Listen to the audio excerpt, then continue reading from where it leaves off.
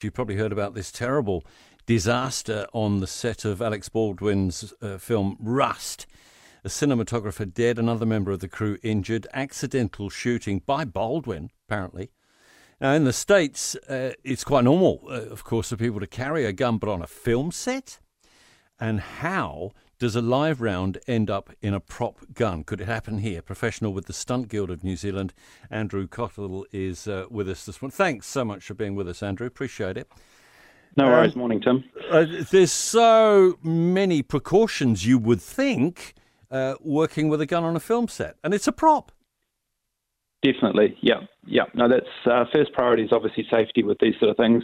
Above and beyond, getting the shot type thing, as we say in the film industry, safety comes first. So if there's ever a firearm on set, then the armourer has total control over that set, above the director and everyone else.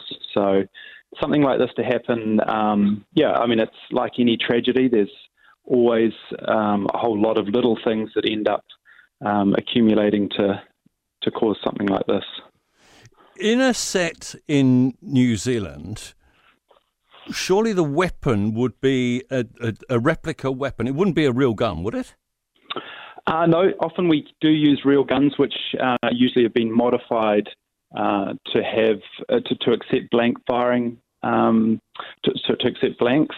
So, they're often real firearms, but never any live ammunition on set. So, a blank can maim someone. A blank can kill someone. Certainly can, and that's why we stipulate with all our firearms that you never point a loaded firearm at a person and pull the trigger, because the gas coming out the end is coming out very quickly and it's very hot and it can do a lot of damage.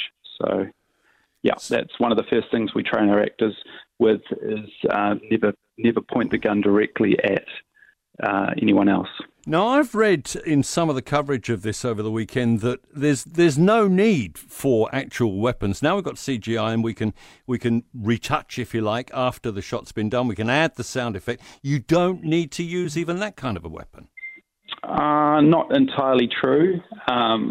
The problem with CGI is they can't recreate the flash correctly with all the shadows. So if you have a flash in a room, it's going to cast various shadows around the room, which are difficult to recreate with CGI. And no flash from a muzzle is exactly the same. So, it's a difficult thing to do. So, with actors reacting off shots as well for their action or their lines or anything like that, it often still requires the use of blanks. You got a theory on what happened? Oh, look, there's lots of theories around, and I've heard, through the professional side, what sort of happened. But, they've got a different culture in the US than what we have here. As you said in the intro, they do carry guns, as an everyday thing in the States. So, I've heard that the armourer was out with that particular weapon the day before, having some target practice and potentially, has obviously made a mistake. And, this is, it's speculation that she's left a live round in there.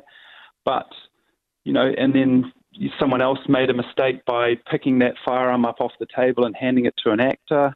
And then the actor made the mistake of not checking, that the firearm was clear. And then, they pointed it at a DOP and pulled the trigger. And the rest we know. Andrew, thank you so much with the Professional Stunt Guild of New Zealand, Andrew Cottle.